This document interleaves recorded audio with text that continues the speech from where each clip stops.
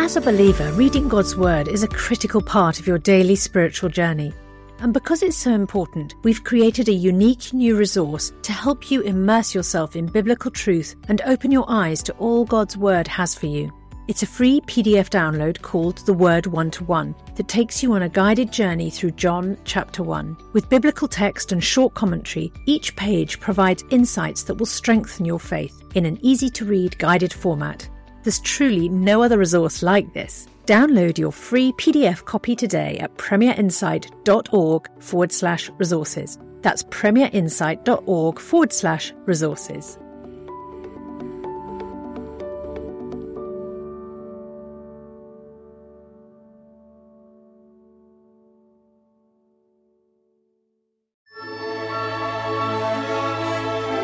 The C.S. Lewis Podcast with Alistair McGrath. You are listening to the C.S. Lewis Podcast with Professor Alistair McGrath, brought to you by Premier. I'm Ruth Jackson, and over this second series, Alistair and I will be looking at some of the key themes and ideas in Lewis's seminal book, Mere Christianity. You can find out more about this series, as well as C.S. Lewis and Professor Alistair McGrath, by heading to cslewispodcast.com.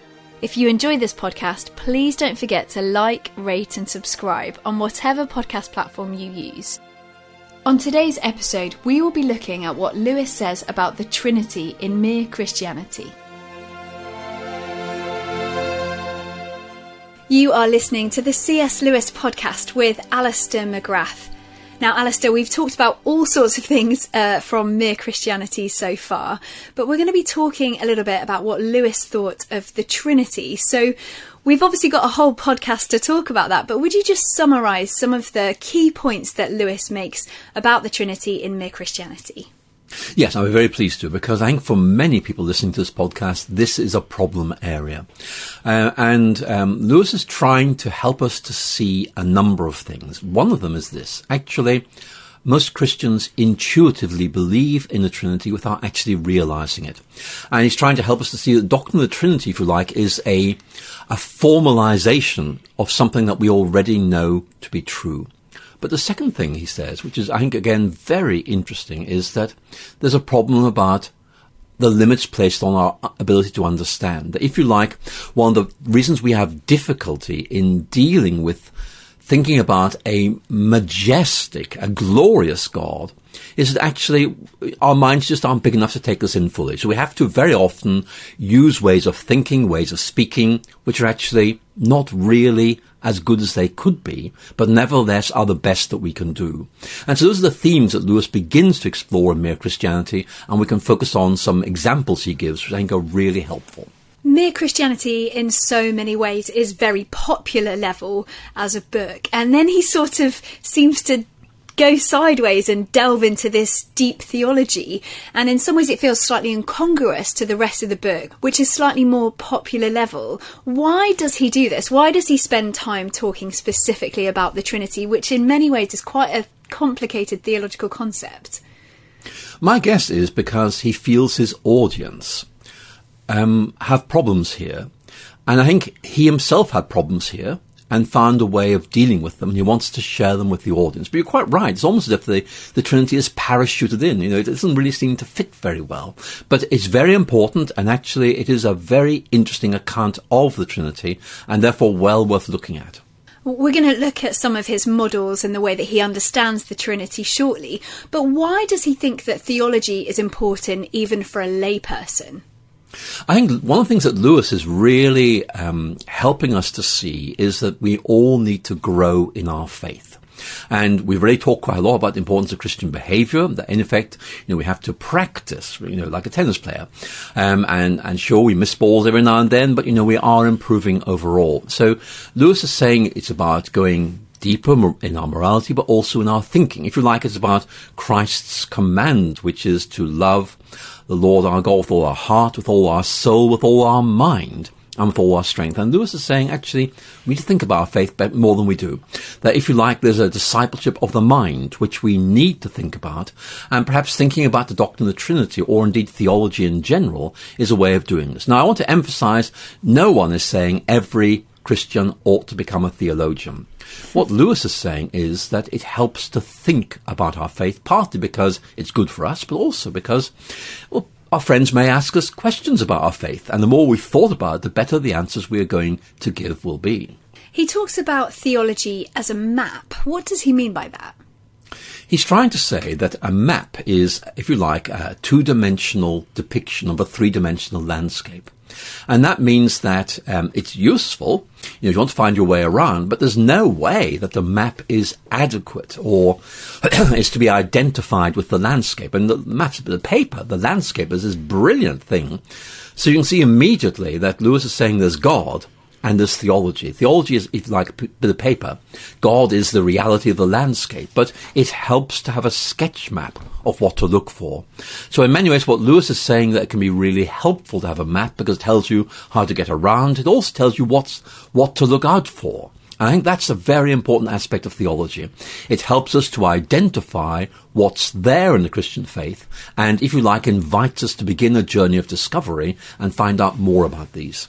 Now, many people for centuries, lots of theologians, lots of lay people have come up with various analogies to describe the complicated nature of the Trinity. How does C.S. Lewis do this? Well, you're right. Lots of people have come up with analogies, and indeed Lewis and I are both Irish, so St. Patrick and the Shamrock comes to mind. That's not a very good analogy, by the way. But I think what Lewis is really dealing with here, I think, is that if I can put it very, very simply, we feel the Trinity can't be right. How can 3 be 1? It just sounds like terribly bad mathematics. And, and indeed, when I was an atheist myself, if you were to ask me to name something that I thought was completely mad about Christianity, then that would have been it. Why on earth do you believe in this stuff? But Lewis, I think, brings home to us that it's not that simple. That when you are dealing with something really rich and really complex, you have to represent it using multiple ways of approaching, multiple perspectives, if you like. I think that's a really important point, that actually the danger is we reduce something amazing to something very simple. And there's a very famous story here about Augustine, who we know that Lewis liked very much. And Lewis, unfortunately, doesn't talk about this story, but I'm going to tell you now because it'll help you make sense of Lewis. And Augustine was writing a book on the Trinity, which has clearly informed Lewis at one or two points. And he was walking along the Mediterranean shoreline one day when, according to the story, he met a little boy who was busy taking a bucket and pouring water into a hole in the ground. And Augustine said, "What are you doing?" He said, "Well, I'm emptying the Mediterranean Sea into this hole in the ground." Augustine said, "You're wasting your time. Never get that ocean in there." To which the boy is meant to have replied, "Well, you're wasting your time writing a book about God because you'll never get God into a book." And okay, there's some doubts about how reliable this story may be, but you can see the point. How on earth can human language, human thought, ever adequately depict God? And that's a point that Lewis really wants us to appreciate, that actually we have to use doctrine of the Trinity, because if we don't, we lose something really important about God. It brings together God as creator, God as redeemer, God as sustainer. It in effect weaves together the biblical insights about God into a coherent whole. And sure, it may be difficult for us to understand, but what really matters is holding on to this rich vision of God. And one of the things that I'll tell you as a theologian is this, that if you look at the history of Christian thought, you have two options. One of them is you say, I'm going to have a really simple idea of God. Then you find it doesn't match up with the Christian Bible. Or you say, I'm going to do justice to the way God actually is, and it's deep and difficult to understand. And Lewis is saying we've got to do justice to God. And that means getting used to the idea that this is complex. And earlier we were talking about Lewis on made-up religions. He made the point that a made-up religion is simple, because that's what people would like it to be like. But we can't be simple in this case, because God is simply so rich. And Lewis is saying, let's hold on to the richness of God and find ways of capturing that richness so we never lose sight of it. So clearly the doctrine of the Trinity was really important for C.S. Lewis because of what it said about God. But what did it say about God in Lewis's view, the doctrine of the Trinity? What's said about God is that God engages with us at multiple levels. Now, the take-home analogy that Lewis uses is someone saying their prayers. And what I want you to notice is just how simple this analogy is. Many of his listeners in the original broadcast, many of his readers, in the case of Mere Christianity, would be able to relate to this very, very easily. And what Lewis is saying is, look, when you pray, you're praying to God. And yet you're very conscious that you're kind of way channeling those prayers through Christ. And you're being helped to pray by the Holy Spirit. And Lewis is saying, look, do you see that? Where every time you pray, you are enacting the doctrine of the Trinity. It's there in the way you behave. And one of the points that I think Lewis brings out here is that very often Christians already have a good sense of this idea of a rich vision of God, which is formalized in the doctrine of the Trinity. I think that's the point Lewis wants us to take away. Actually, in the way in which we pray and worship, we already know all about the Trinity. The doctrine of the Trinity is simply a formalization of what we instinctively know from reading the Bible and the life of prayer and worship. It also suggests, doesn't it, that God is a God who loves. It certainly does suggest that, because if you think about what love involves, it's about, in effect, think about the whole idea of redemption.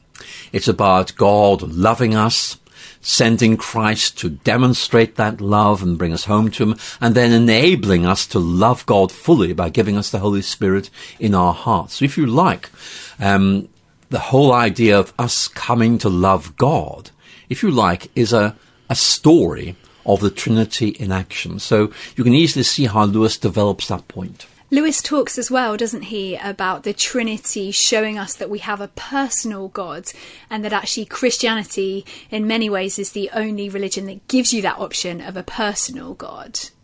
Lewis is very, very clear that Christianity is not a belief in an abstract idea, and that believing in a God who is a person, who engages with us in history, when you begin to unpack everything that entails, you end up with the doctrine of the Trinity.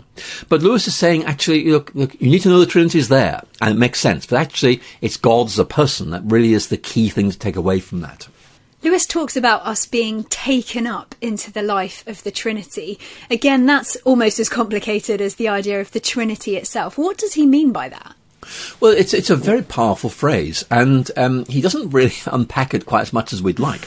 But I think probably Christians would know exactly what he does mean. And he's really talking about worship, I think, where, you feel you're overwhelmed by something. I always think of Isaiah chapter 6 here. It's Isaiah capturing a vision of God in the temple. He's completely overwhelmed by it, And then he hears God saying, "Who shall I send?" And he says, "Well, send me," because he's so enraptured, so caught up in this vision of God, he wants to do something for God.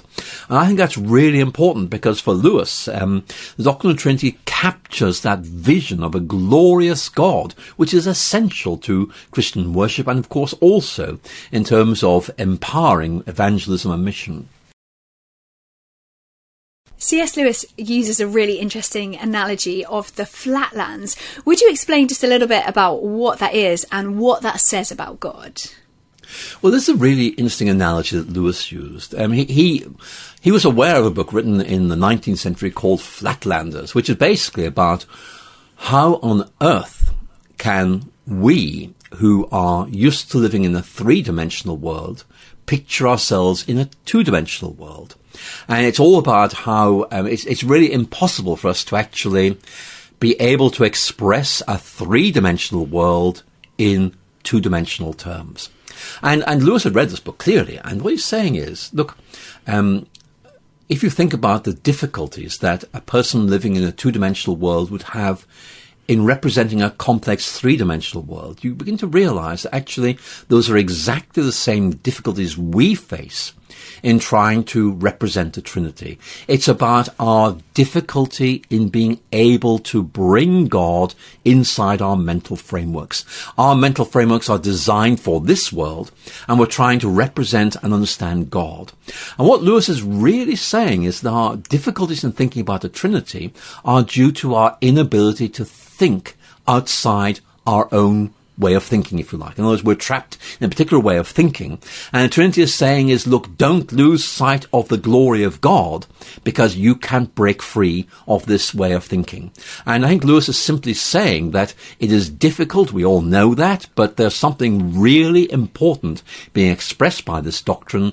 Don't let go of it. And that's why he also uses a very interesting analogy, which is that of the dance.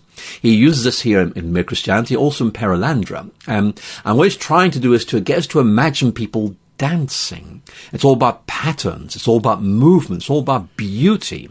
And he's saying that helps us to capture something about the nature of God. God's dynamic. God is ordered. God is wonderful. And Lewis sees the image of a dance as capturing that. And all of this really goes to show something really important, which is Lewis is saying that the doctrine of the Trinity is articulating the fact God is wonderful, God is brilliant, God is unfortunately beyond human telling. But we've got to talk about God.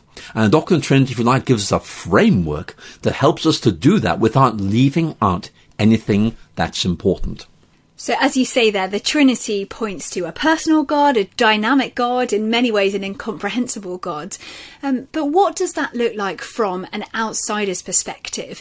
As you said, the Trinity was one of the reasons why you thought Christianity didn't make sense. But is there a sense in which actually, if we sort of get this depiction right, it might be a way of drawing non-Christians into Christianity? I think that's a very interesting point. I think that many people outside the Christian faith have an idea of God as I did actually, a distant being in heaven. Whereas, of course, I live in space and time, so God can't be relevant to me because I'm in a different world to him. One of the points that Lewis makes very, very clearly is that God is able to enter into our world of space and time and encounter us in personal form. And what the doctrine of the Trinity does is to say, that's the way God is. Don't think of God in abstract, rational terms. Think of God as we see God in Scripture, in the Christian tradition, and begin to realize we are dealing with a God who is able and willing to enter into our history to transform us. And if you like, what Lewis is saying is that's the idea of God that lies at the heart of the Christian proclamation. Not a distant, impersonal God, but someone who can be known, who can be loved, and who in the end journeys with us through life as our shepherd, who is with us always, whether we go through good times or walk through the valley of the shadow of death. So what impact does the doctrine of the Trinity have on ordinary lay people?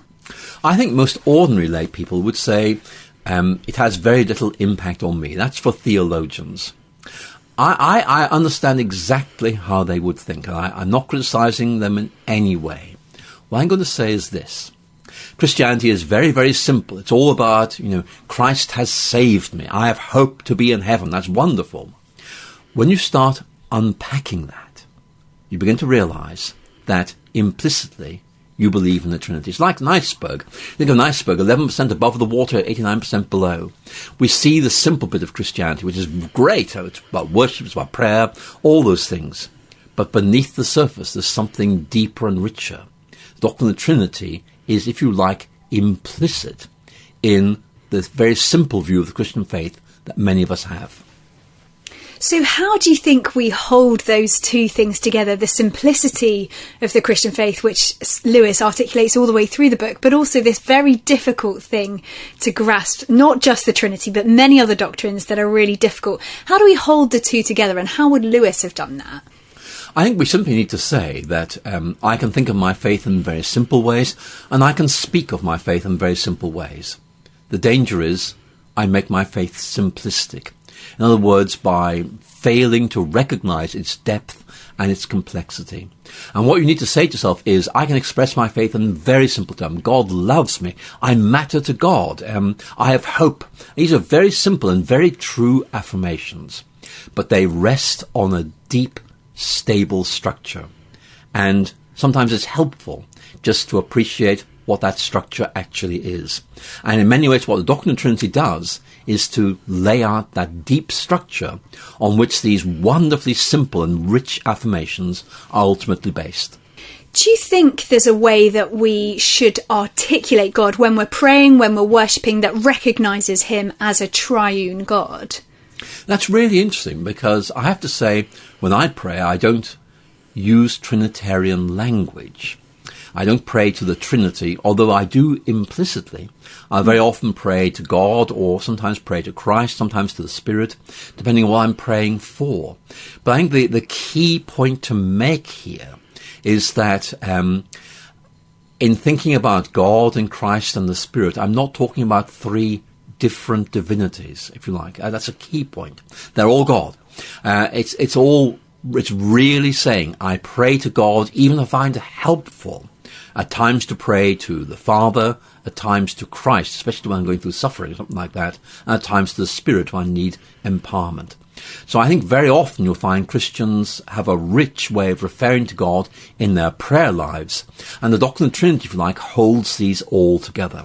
I feel like we've just scratched the surface of a huge topic. So if we wanted to find out a little bit more about what Lewis thought, not just of the Trinity, but of these more sort of deep theological ideas, what are some of the places that we could go to find out a little bit more? Well, we could go to his autobiography, Surprised by Joy, because there Lewis does talk a bit about this. But interestingly, in his letters, he talks quite a lot about the Trinity and the difference that this made to him. So that's somewhere we might think of going as well. But I think that Lewis does not talk quite as much about the Trinity as some theologians would like, if I can put it like that. I think that's probably because Lewis is very much trying to articulate mere Christianity. In other words, a Christianity that everyone can understand. And his key point is simply, it's simple, you can grasp this, but when you start to go deeper, the Trinity is really important. Alistair, thank you so much. Thank you very much. Thank you for listening to the C.S. Lewis podcast with Professor Alistair McGrath, brought to you by Premier. I'm Ruth Jackson, and over this second series, Alistair and I will be looking at some of the key themes and ideas in Lewis's seminal book, Mere Christianity. You can find out more about this series, as well as C.S. Lewis and Professor Alistair McGrath, by heading to cslewispodcast.com. If you enjoy this podcast, please don't forget to like, rate and subscribe on whatever podcast platform you use. Next week, we will be looking at what Lewis says about living in hope in Mere Christianity.